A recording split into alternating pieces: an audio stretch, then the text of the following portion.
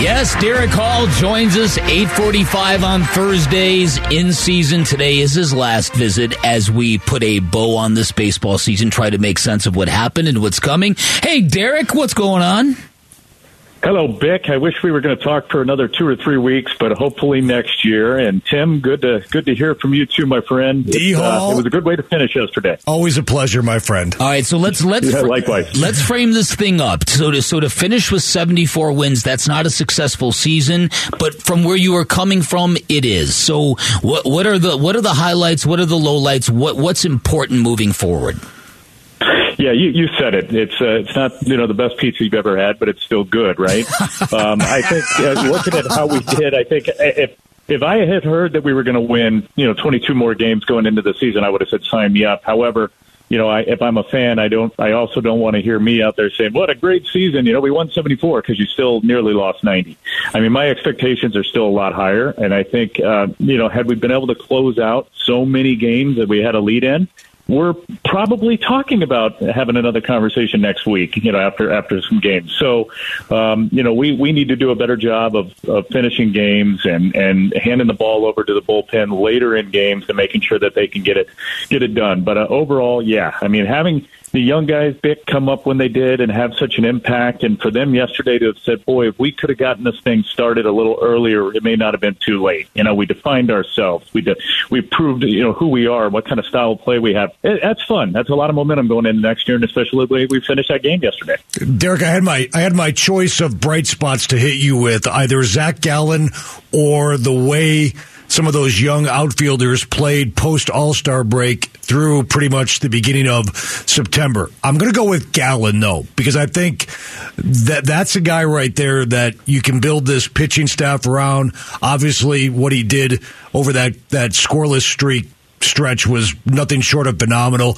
Your thoughts as the head of the organization, what you have in that young man, and how excited you guys are to have him part of this organization now going forward? Yeah, it's a great question, and Tim, I agree with you, and I'm not trying to bail out. I think, of course, we were excited about the young players that we've been telling our fans about for the last couple of years. Wait till these outfielders come up. Wait till some of this young talent comes up. We still have Lawler down there. We still have Pott down there. Halston down there. Ralston down there. A lot of guys that haven't even made their way up yet.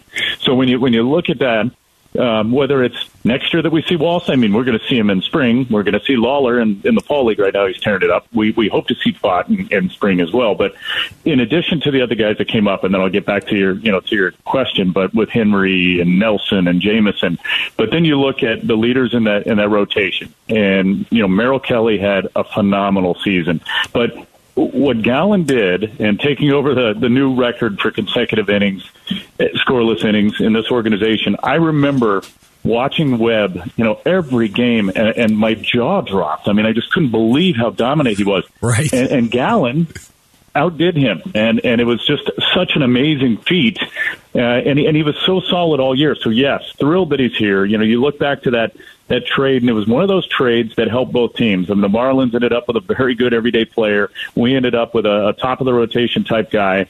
And he really sets the tone, and we always talk about how contagious starting pitching can be, and he's been that guy that sets the tone for the rest of the rotation. Watching a couple of different major league hitters try to bunt with 2 strikes tells you just how incredible Zach Gallen has been this year. All right, let me ask you about Madison Bumgarner, because this is an interesting thing. Can Madison Bumgarner, who is not chronologically old, can he reinvent himself with what he has and be a Madison Bumgarner 2.0 and find and be successful and be a functioning member of a rotation by reinventing himself? We've seen it before. You've got a great pitching coach now. What are the odds of that happening? Yeah, I think for all those reasons, Vic, it can happen. And we saw it happen here before with Zach Greinke. And he did reinvent himself for sure. But Bumgarner also showed, he showed signs of life. I mean, Bum was getting his velocity back up. He dominated his start at Dodger Stadium, where I know typically, not too many people have had success, especially these last couple of years. So I think we were starting to see some pretty good signs So it's there, right? And no one wants to do better than he does. No one's more competitive than he is. No one has the track record or experience on our staff and most staffs in baseball that he's had. And you look at his postseason runs, the success he's had in the postseason, whether he came out of the bullpen or if he started a game. He was as good for a time as anybody in the game. So he is as competitive, and no one wants to turn it around more than him. Hey, Derek, question about the specter of the Dodgers being in this division. Look, there's nothing you can do about it. They're not going anywhere. Right. We know the payroll. We know what the talent is right now. We know their willingness to spend and consistently try to get better. What's it like trying to refortify your own club, knowing that that monster is also in the division, and the Padres are pretty good too. It's almost like you're training for a heavyweight fight, but at the end of the day, that 23-year-old prime Mike Tyson's in the other corner when you get up there. It's tough, totally man. Agree. But I think what we saw was a really fearless young group that, even though they walked into loud and crowded Dodger Stadium at the end of the year, they fought, and they weren't intimidated. They were fearless, and I think that's a good sign. So, we've said it. We have to commit to who we are. We can't worry about others. We have to develop from within. We have to do well when it comes to the draft or signing free agents or international signings, and we've been doing that. And our farm system has really strengthened. And then when those guys come up, they can't be intimidated. They've got to be able to fight them. Now, Is it better that we're only going to face the Dodgers 13 times than 19? Yeah, that's a good thing, right? But be careful what you wish for, because you're now going to be playing the Rays, and you're going to play the Yankees and the Red Sox. You're playing everybody, Toronto. So it's still going to be tough, but I think if we continue to do what we have to do and build it from within, we can compete with anybody, and that's what we're going to have to do. That's who we are. It's also a point of pride for our fans when they're watching guys come up. We know that if you do it the right way and these guys come up and they contribute and they get you back into the postseason, there's so much excitement behind that because they're actually your guys.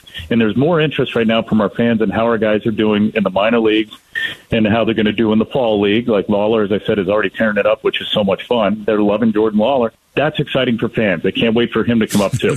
Now, I was going to ask you about Jordan Lawler because, like you said, it's not taking him long to put up some numbers. He's got a couple homers. He had 9 total bases in his first 10 plate appearances. How fast can you fast-track a kid like that who's only 19, but obviously your future at shortstop?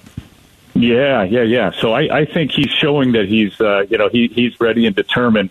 I think we've been more hesitant in the past to not bring guys up. You saw how quickly we brought guys up this year. Corbin Carroll, do we really do it? And yeah, he was comfortable and he was productive.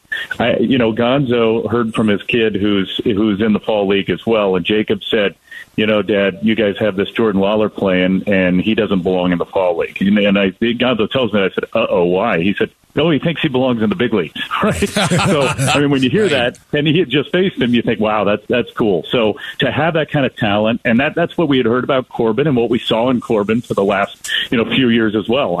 Some guys they stand out. They know they belong at the big league level. So he's not far, Bick. He's not far at all. All right, Derek, thank you so much for your time, man. We look forward to catching up with you down the road as you try to get this team playoff ready for next year. You got it. I appreciate everything, Dan. And Tim, good to talk to you as always. And I'll find Vince somewhere and tell him thanks too.